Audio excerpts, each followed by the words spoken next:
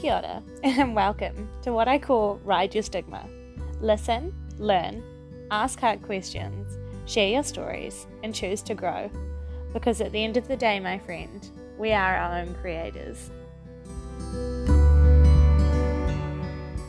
Kia ora! Is that Dana Marie there? Yes, it is. Marina, beautiful! Good morning. Good morning, and welcome all the listeners to episode 10 of Ride Your Stigmas podcast. So we have a beautiful soul here today, Dana Marie. She is a alignment coach. She is originally from Palmerston North in New Zealand, and about 8 years ago relocated to Sydney, Australia. And she is a mother of two little beautiful souls. And she has a beautiful little quote here that she's just told me about regarding her heart arrhythmia. I walk to the beat of my own drum, which I love. Can you tell us a little bit more about that, Dana Marie? Yeah, so when people ask, you're off doing your own thing, you seem to be walking to the beat of your own drum. I do have a bit of a giggle because of my heart arrhythmia. I'm missing a beat, which means I uniquely came into this world with my own heartbeat. I couldn't even do that like everyone else. So yes, I quite literally walk to the beat of my own drum. Yes, girl. I love that. I love that so much. And then today I'm walking to the own beat of my cold and sniffles and snots today. So you just have to excuse my cough and my sniffles. I'll try and keep it as low as I can. So Dana Marie, do you want to just start off by, I suppose, introducing yourself and telling us a little bit of your journey? The little bit we've connected already sounds like you have lived through some crazy experiences, some really challenging ones, but some ones that you have grown and evolved through. But maybe just share a few of your aha moments and challenges through your journey that have kind of got you to where you are today. Yeah, of course. So I don't do things by halves. I've full ass cheeked my way through life so far. And the biggest one that has been what I consider my turnaround point was 2 years ago. I had launched my coaching business. I had decided, yep, let's do this. I'd, put my big girl pants on and decided this is what I wanted out of life. My partner had been really supportive and said, this is what you want to do, babe. Let's do it. I got my branding photos done. I was like high on life, thinking, I've got this amazing relationship and my kids are doing really well, and I'm finally chasing this dream business of mine. And then my family had probably what was the worst news that we could have had. 1 a.m, I had police officers knocking on my door to tell me the reason why my partner hadn't come home from work that day wasn't because he'd cracked the shits with me and decided to give me the silent treatment after I'd left my day job at the bank. He, in fact, had died at 2 o'clock that afternoon in a truck accident while working. So that, for me, it took what I thought I was doing right in my life and completely chucked it out the window, being honest. It was the rock bottom for me, and coming back from that, it changed who I was as a person. It changed how I approached everything in life. He was 27. Here I was thinking we were too young to be worrying about things like wills and, living our moments while we still had them sounded like such a cliche until the accident happened, and I, the next day had to be identifying his body in the morgue and confirming to the police it was in fact him. So that was something that it changed me like completely. I put my coaching business on hold because obviously helping other people through their problems was the least of my fucking least of my problems. Was not in a space to be giving anyone any kind of help at that point. I had to deal with the idea. I'd resigned from my job that day because of the fact that he'd said, look, you go and go after your coaching business. I'll support us while we're doing it. So I resigned from my job that morning, only to find out that he was gone the next day.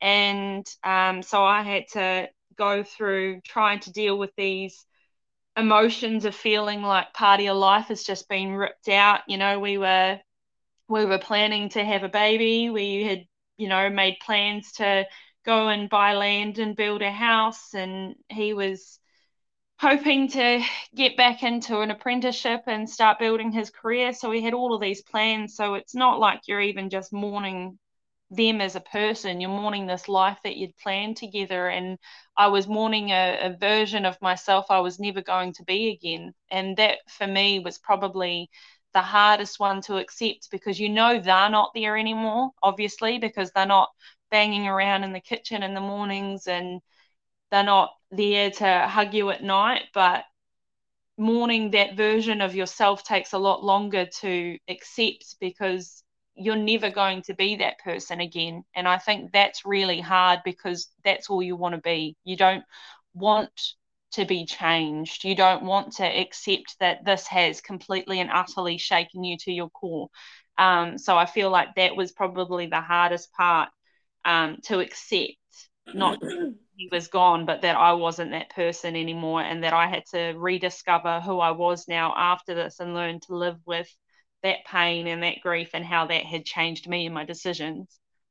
Yeah, totally. I just want to send you so much love, Dana Marie, and so much love to that person in your life that was such a big soul, and everyone affected by such a challenging time. And I think praise you big time, and thank you for like coming on to a space like this to share such a hard and changing life experience, because not many of us really have the courage to speak up and talk about these hard experiences of losing someone so suddenly and things like that. So thank you so much for coming on and be willing to share this to heal yourself and things like that. And I think when you were speaking then, you're definitely right that there's so many different levels of acceptance and healing and grieving.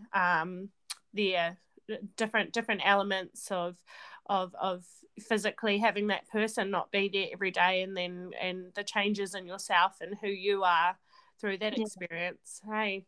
Yeah. Well, I could see the change in my kids as well, and I think that's where it impacted my mental health, obviously, going through that process. And I'd already had anxiety and OCD and PTSD that I had been, learning in my life how to deal with and live with those. And then this accident brought about a whole bunch of new struggles for me. And I had to explain to my 2-year-old, that he wasn't coming home. And for 2 months, she used to say, "I'm sorry, mummy." And I said, what are you sorry for, baby? And she said, "I'm sorry, he's not coming home. He's mad at me." Because she had no concept of what death was. And in her mind, if he wasn't coming home, he wasn't coming home for a reason. And she had taken it upon herself to tell herself that she was the reason, because I hadn't given them that many details, because as a mum I was trying to protect them, but I had to learn that there was a certain amount of detail I had to give them for their own processing, for their own healing, so they could come to terms with what had happened. And we've just had the anniversary of the accident, and I was really emotional, and my anxiety was triggered a lot more than usual. And my kids recognize that. They know that that's something that's come up in me and that mummy deals with. And for a long time, I considered myself a failure as a mother, because I couldn't protect my kids from this pain. I couldn't protect them from these struggles that I was having. But my 4-year-old will take me by the hand and say, "Mummy, are you having big feelings?" And I'll just nod, because I go, no, if it's really bad. And then she'll take me over to the couch and she'll tuck me in with a blanket. She'll put my head in her lap and she'll stroke my face. I mean, it's more bashing my face, being honest, because it's not the most gentle. But the fact I have never taught her to do that. I have never asked that of her. But she sees in that moment that I'm struggling, and she takes it upon herself to comfort me in those moments, which it is very hard as a mother, as the person who feels like you're meant to protect your kids and you're meant to be that rock. And at the end of the day, my kids are the reason I'm still alive after that experience. They're the ones that kept me going and stopped me from doing some silly things that I wanted to do, because I was at my rock bottom, but they definitely held my hand when I wasn't strong enough to pull myself back up, and I'm incredibly grateful for that. But it does carry its own weight as a mother. You know, you think I'm meant to be the strong one, and here's my 4-year-old comforting me because I can't bloody talk. So that's been hard too. Yeah, totally. And it's incredible how you describe your children supporting you, because I feel like children are wiser than us adults most times these days, with energy and love and feelings and soul. Like they see and feel everything we're going through. So it is really special that we have these little people that we care for, protect, and we look after, but they do just the same for us. It is fucking incredible, to be honest. And this is putting you on the spot a little bit, Dana Marie, but you've just made me think about like how you were saying you want to be that best mum that protects your children from everything possible, any harm, any hurt. And I suppose something that popped up in my head is like, what is protecting your child? Because these days I think we talk a lot more about like emotions and things like that for our little ones, and teaching them that it's okay to feel emotions and things. So like, would you have any recommendations from your own experiences for other parents out there that are in a hard place like you've been, and they are trying to decide personally and individually for their family what is enough to tell them, and what is the right to share with them, and what is not? Like, how did you eventually get to that point that you knew what was right for you, to what information was enough to give to them, and honesty and being truthful, or what stuff did you keep to yourself? That's a really hard one, I find. I suppose even with nannying, like I don't have my own children, but when I'm nannying and say I'm having a hard day, or one of the parents having a hard day, and a 4-year-old goes, oh, but so-and-so sad and they're crying. And then a lot of parents go, oh, no, we're not crying. Trying to be strong, but we also, I don't know, I feel like we need to demonstrate that it's okay to have those tears and things like that. Like, do you have anything there that you would share with parents that are going through similar? Yeah, so I went into parenting naively saying that I was always going to tell my kids the truth. And I wish I could go back in time and bitch slap myself for saying that, because that's the fucking dumbest thing I've ever heard. But I did make that commitment because it was important for me to be able to have honesty with my children. And unfortunately, I've been put in the situation multiple times where I have had to struggle but still commit to that. When it came to the accident itself, I had to explain that Eugene, my partner, had died, that he wasn't going to be coming home anymore, and that he still loved them, but we wouldn't be able to see them anymore. And for them, it brought up a lot of questions about ghosts and can he still see us, which was a spiritual thing that I had to try and, navigate, because I didn't want them to think this was the be all end all of answers, that this is just how mummy can explain it. But I thought I was protecting them by not telling them how the actual accident had happened. Mm-hmm. And then I found out that my son had gone to school and told everyone that he had drowned. It was nothing to do with water. There was no water involved in the accident. He was in a truck accident.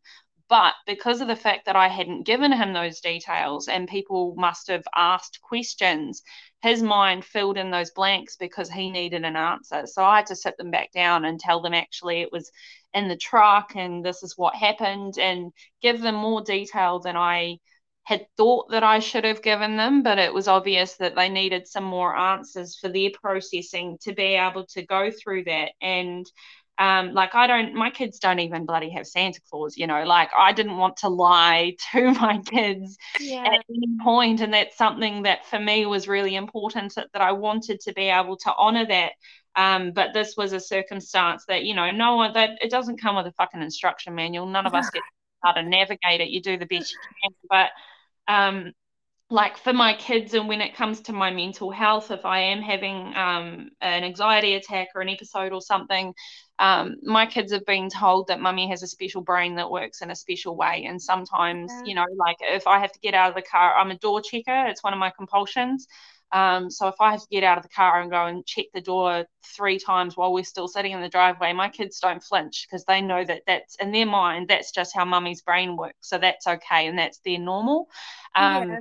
And saying that has also made them a lot more compassionate and understanding when they come across other children who might be on the spectrum, or they've got a child in their life that has a feeding tube. And I'm very grateful that while it has been a rocky road to get there, my children are some of the most compassionate, understanding little creatures in the world, that they don't tease or mock, or they just ask questions. They're comfortable enough to ask questions rather than be scared, or not like spend time with a child who is identified as different because of these things.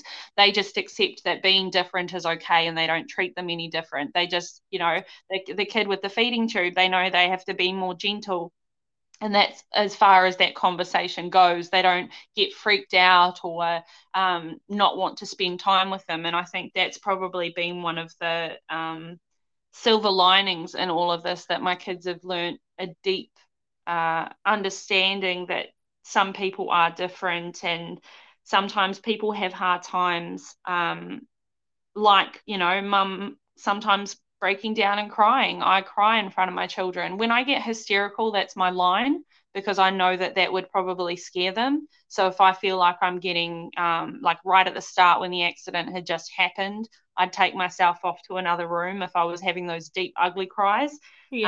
But if I'm, just because of the fact that I can understand that would be quite traumatic for a child, and I didn't want my kids to necessarily see me like that.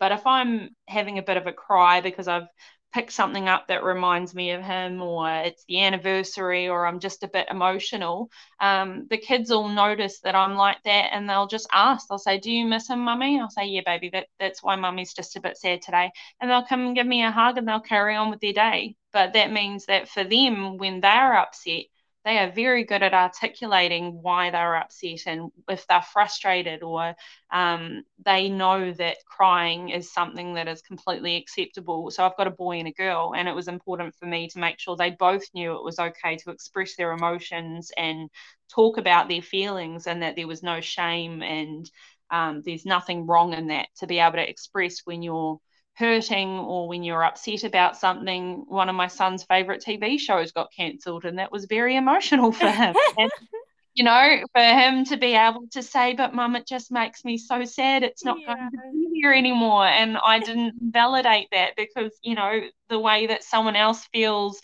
pain, or the way that someone else expresses their emotions and has their journey, even if it's a 5-year-old kid mourning the loss of a TV show, being able to put that into words is so important. And it doesn't matter what stage or what's happened. You can't invalidate someone else's journey just because you've been through the ringer with your own.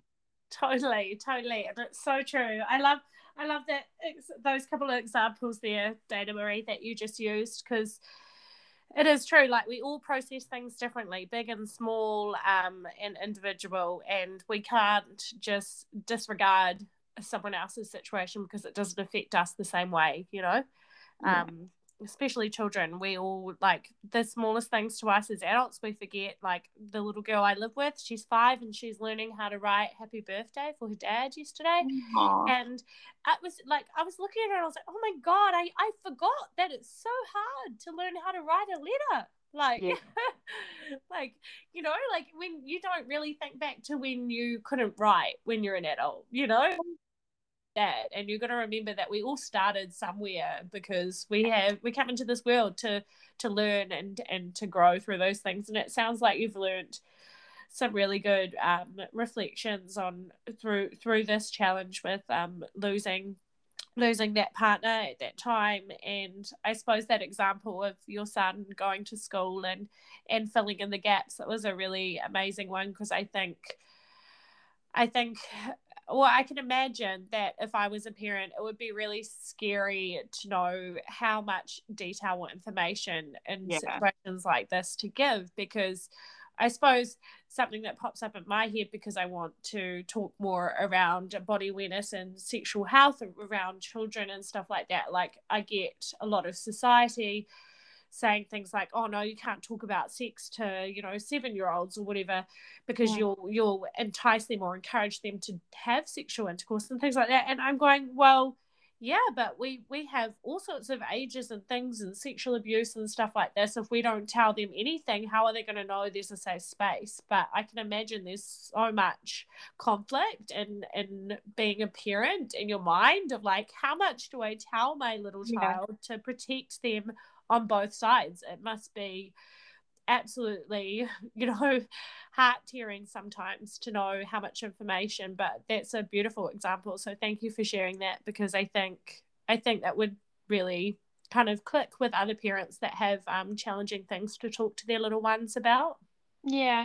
Well, it is hard to make that decision about how much is too much. Like for my kids, if they have questions, my daughter had the good old how do babies come out? Yeah. And I was very grateful for the way she said it, because she didn't ask how they got in there, so that saved me a conversation. But she just wanted to know how the babies came out. And naturally, I told her, I grew up on a farm and how animals and babies are born. That was something that I thought, no, that's fine for her to know. But then when she was 3, she would be shoving her baby bunny, her toy bunny, up her dress and belly like a proud pregnant mama, and she would throw herself on her back and chuck her legs up in the air and reenact childbirth, which apparently, concerned quite a few children who went home to their parents. So for anyone whose kid goes to school with my kid, my bad. No, I love it. That's beautiful. And periods was another thing that I never thought about explaining to my kids as young as they are, but naturally my kids busted in on me in the bathroom, and I use cloth pads, and they saw the blood, and naturally they were concerned because mummy's bleeding. What's they now have a concept of death, so they are even more concerned. So that was how my, at the time, 3 and 4-year-old found out where periods were and what periods were, and that blood's okay. And now I can yell out to my son, hey, can you go grab me a pad, please? And oh yeah, okay. And he'll just grab me one out of the drawer, and he knows what they're for, and he sees the blood, and he knows I'm not dying. And just answering those questions, as much as it sounds like something, oh no, they don't have to worry about that until they're teenagers and all that kind of stuff. Well, why? Why does it hurt them knowing what blood is and where it's coming from? There's no shame in your menstrual cycle. There's no shame in knowing how a body works. And just because he's a boy, it doesn't mean he doesn't need to know what that is anyway. They were curious. It's something that they wanted to know. So it is a judgment call as a parent how much information you end up explaining to your kids, but realistically they're curious and they understand a lot more than I think we give them credit for. Yeah, I love that. It's beautiful. I love how you are so open with them, but I suppose everyone's different. There's some people out there that believe otherwise, and that's okay too. But I've had a situation that I can't really dive into, but I had a situation with a toddler, and she thought I was bleeding from my bum. Oh, on my period. And I was like, gosh, like, is she gonna go to kindy and be like bleeding from her bum? I was like, oh no. That is exactly what they're going to do. That is exactly what children do. My children have told the whole daycare when mummy had the runs, they've told them that mummy bleeds out of her vagina, and yes, children will repeat anything you give them. So totally. And if we think about it, like, it is, I think, just coming back to, because I suppose our society and all the changing that a lot of women are doing about speaking more about our bodies and things like that, if you think about it, those little people, like you even having a daughter and a son, that your daughter one day will have to experience that. And do you want her to be in the dark and not know what to do with her body? And same with males, like not like some males will grow up and have no idea and get a partner, a girlfriend, or have a best friend that's a girl and have no idea. And the more we as a whole and talk about these things, then we can, you know, make it easier for everyone, you know, to be able to look after ourselves. Exactly. Totally. So Dana Marie, you've told us in a nutshell kind of like what made you plummet and what kind of was the burn and crash in your life with your partner's accident at the time.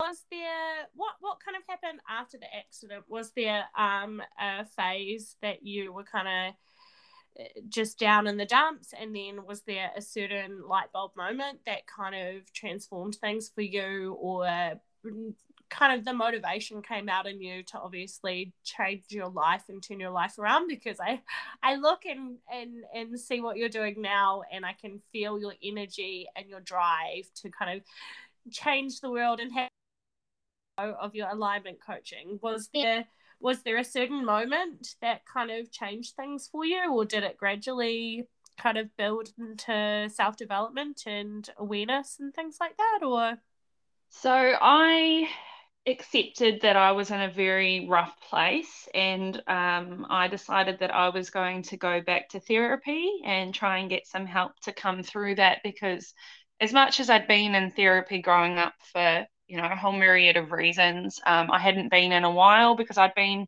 in a good place. Naturally, your partner dying kind of puts you back into a rough spot.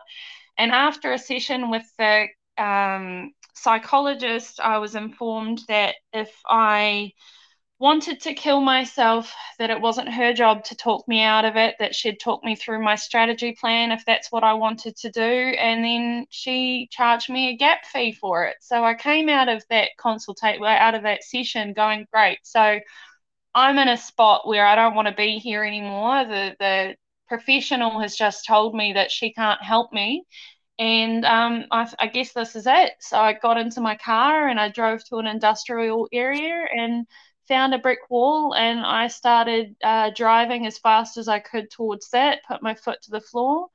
And last minute, I looked up and I saw my kids' empty car seats in the rearview mirror.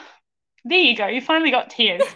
In the rearview mirror, and I pulled my handbrake and slammed on the brakes and almost rolled my car and just howled. I sat there in that moment and I screamed the most primal scream I've ever screamed in my life. And I thought, I'm not allowed to. I can't nope out of this because I have two little people who depend on me, and I'm not allowed to just nope out. So if I can't nope out, then what am I going to do instead? And I just thought, I have to live. I don't have another choice. If I'm going to stick around, then I'm not fucking doing things the way that I've been doing them, because I can't.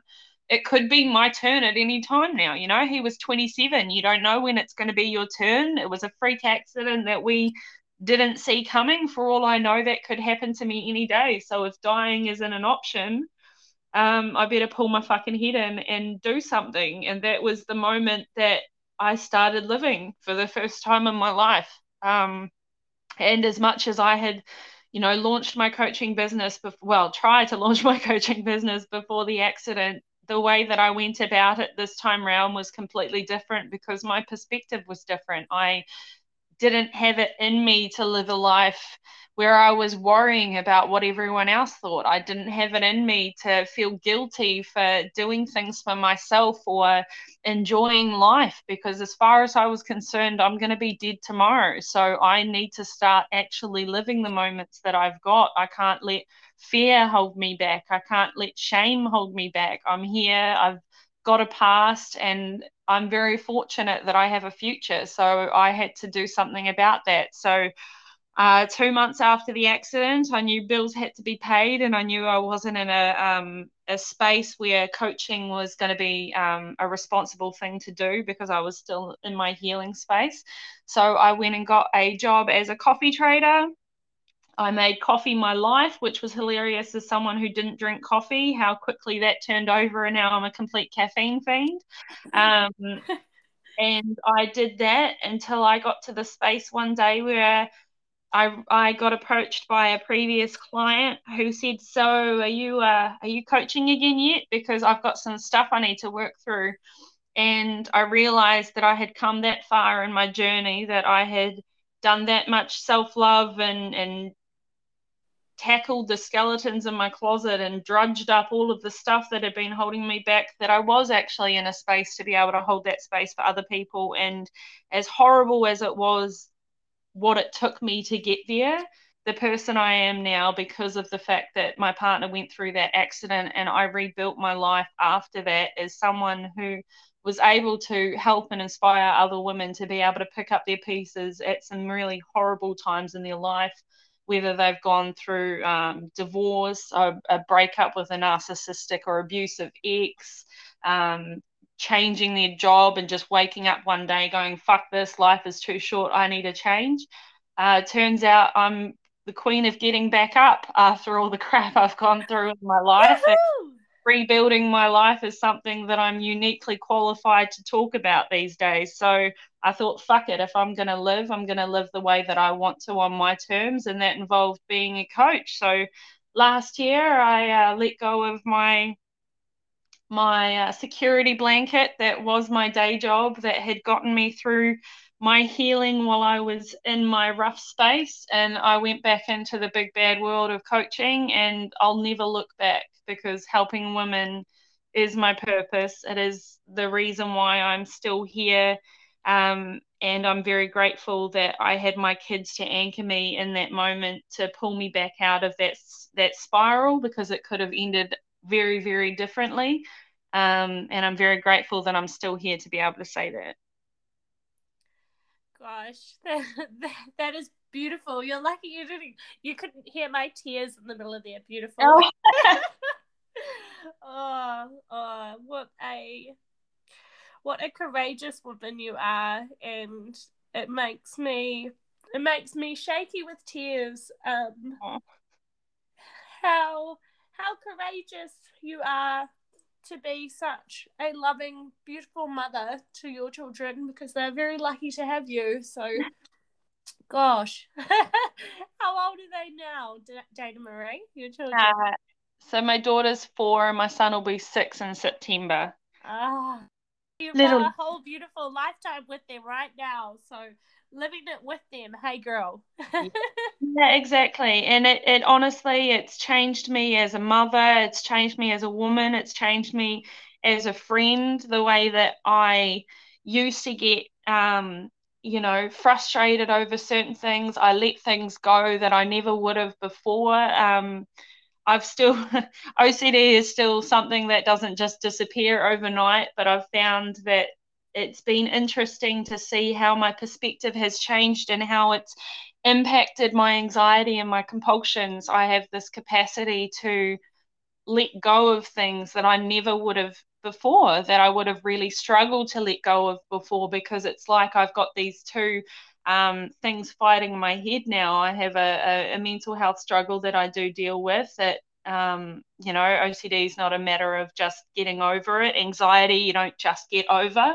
But then I also have this idea there that you could be gone tomorrow. So what are you going to do about it? And it's been interesting to see how strong that message is in my head, to be able to be more spontaneous and not need to necessarily plan everything down to the smallest detail, which is how I had been living my life beforehand. Everything had to have a plan and had to be thoroughly researched and planned down to the finest detail. And now I have a certain level of freedom in my life, that I've let go of the expectations of other people, and let go of this idea that I could fail, because you know what? You could fail, but you're still alive to fucking complain about it. So getting back up and doing something about it seems like the logical next step. And I'm very grateful for that lesson.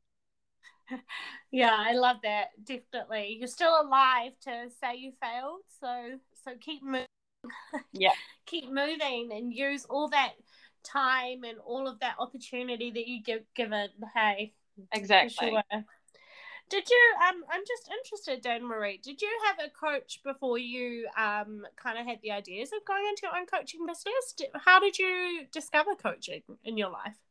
So I had been around in the coaching space for a while. I was a serial entrepreneur. I knew I wanted to work for myself. I knew I wanted a business, and I had originally had a homesteading blog, and I had looked at doing subscription boxes, and that was kind of my gateway business drug into the world. And I had met a lot of people who had been coaching, and the more that I was around these people and the more I learned about the work that they did, I felt this strong pull to being able to help people and holding that space. And because I'd been in therapy for so long, I had at one point thought about whether I wanted to become a counselor, and I wanted to do that. But then I realized that looking back wasn't what had gotten me through the many parts of my journey. You know, I've come up through homelessness, domestic violence, sexual assault. Like I've been through a lot of hardships in my life, and I realized that the way that I got through that was through my goals and looking forward and the things that I could look forward to rather than looking back. And I'm not saying that's how everyone should tackle their stuff. You know, there is a time and a place for therapy, and I do definitely believe in it. But for me, the way that I had overcome my shit and gotten back up every single time was setting a goal and going after it. As that's the simplified version of how I coach. And the more that I realized that that was what had gotten me through, and the number of people in my life that I had helped unofficially coaching them over the years. I floated the idea with some of the people in my life, and they thought, you know, the big enthusiastic, fuck yes, you should be doing something like that. So I took on my first coach to see what the experience was like, and I immersed myself more and more in the community and seeing the work that other people were able to do through these processes. And I'm a very spiritual person. I'm a pagan, and there were a lot of spiritual aspects that I had been exposed to in terms of transformational coaching and looking at, you know, the Reiki and the way that the spirit and the body heals. And when it came down to it, goal setting was my thing. It was action plans, it was moving forward, it was finding a way to move through your blocks. And that was how I functioned as a person. That's the system that had always gotten me through. So I thought, if I'm going to do this, I'm going to practice what I preach, and I'm just going to coach the way that I get through stuff. And I'm very blunt. I'm very direct. I'm a no holding back kind of coach, which unfortunately does mean that a lot of my clients end up crying in one way or another. But I've been told that I am the coach that takes them through the breakthroughs, even though there's breakdowns along the way. And I thought that was a really sweet way of saying it, because healing is fucking messy. There's no other way to say it. And I think once you accept that it's going to be messy, you kind of open yourself to the real raw stuff on the other side. Fuck yes, beautiful. I like that. Healing is fucking messy. Yeah. I love that. And it is so true. Like, do you ever, if you meet a coach that's really lovely and just praises you, says, "Oh, you're doing really well. You're doing really well. Are you growing? Are you really growing?" If you're not being pushed to the edge, are you growing? Because I know that if the coaches I've worked with in my journey, if they didn't push me to my limits, I would not be where I am now. Exactly. And I've had business coaches. So when it came to my personal stuff, because of the fact that I had my system and I knew how I got back up, when it came to my personal life, I didn't necessarily end up having support that way. But I've had business coaches because I needed that support. I needed someone to kick my ass and push me to go over it, to work through those mindset blocks of maybe I should just stick to a 9 to 5, those things that come up for us. And yeah, being pushed was something I needed every step of the way. If someone was praising me too much, it made me feel uncomfortable, not because I can't accept praise, but because I needed the challenge. I needed that.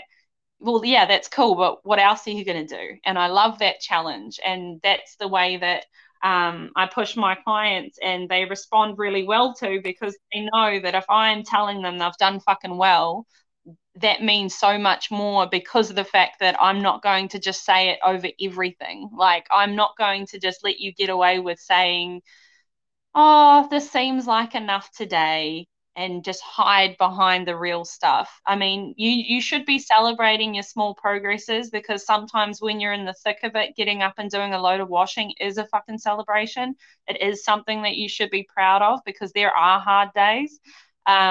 But you need to be constantly pushing yourself, because that is, like you said, that is how you grow. Yeah, girl. I absolutely love that. You'd be a great coach for me. Yeah, it's beautiful. That's how we questions and keep pushing. Challenge, challenge, challenge. Could you let everyone know that's listening, Dana Marie, kind of like what kind of coaching programs you offer? Like, do you just do one-on-one? Do you do group? Like, could you tell us a little bit more about what you actually offer if someone wanted to contact you and have a chat? Yeah, so I run a group coaching program called Fierce AF, for women who are wanting to just step up into their power and decide, I've had enough. I'm sick of feeling lost. I'm sick of feeling like I'm not doing anything for myself. It's time for me. And the reason why group coaching became such a huge thing for me, and I decided to move out of one-to-one, was one, I wanted to work with more women. That's my bigger picture, and that is why I'm here. And two, I think community is so fucking important. And when it comes to tackling the big, scary stuff, whether it's dealing with rebuilding after loss or a bad breakup, or tackling, stuff that's come up in your sexuality that you don't feel safe to talk elsewhere, having a community of women who are right there for all the hard moments and the good moments. Community is what picked me back up a lot of my time, having that support. So group coaching was kind of a no-brainer for me, and building this community has been so humbling, having these women post these things that they're celebrating that they never would have told anyone else before, feeling like they are proud of these things and they are celebrating these moments. It honestly brings me to tears so often. So I encourage you that if you are in a time where you've been doing everything for everyone else, you're a people pleaser, and you're holding a lot of guilt and shame for the way that you've gone about in your life, and it's time for you, come and hang out with us. We're pretty fucking awesome. Sounds like an amazing little community there, Dana Marie. I can't wait to hear more and see all that you have to share. Could you share with us if you had any other little golden quote that you say to yourself, or that you're known for, that you could share with us, of any sort? Yeah. So the one thing that I tell either my clients or anyone who comes into my world is, if you're in that spot where you feel like you've hit your rock bottom, pick up your pieces, because they're your fucking pieces. So if someone's knocked your pieces out, you feel like you've lost yourself, you feel like a small version of who you are, and you don't know what to do, start with picking up your fucking pieces, because honestly, you can rebuild after anything. And it might not feel like that, but trust me, as someone who's been through the shit more than once, you just need to find your way, and you'll be rocking in no time. I love that. That's beautiful. That's beautiful. And where would people find you on social media platforms, or what is your website? We will include them in the description as well, Dana Marie, but just in case someone wanted to flick through and have a look at what you're all about, where would they find you? Yeah, so I've got my website, Dana Marie Coaches, or I'm on Facebook, on Instagram, same thing, Dana Marie Coaches. And we're on Facebook at the moment. We've got a free Facebook group with the girls hanging out, women smashing glass ceilings. So you're more than welcome to come and join us. Beautiful. Awesome. Well, thank you so much, Dana Marie. It has been quite an exciting journey today to hear all of your amazing bits and pieces. So thank you for taking the time out to share part of your journey, your healing, and your purpose with us today. Thank you for having me. Thank you so much, and I hope you have a beautiful rest of your day. You too. See you, honey. Bye.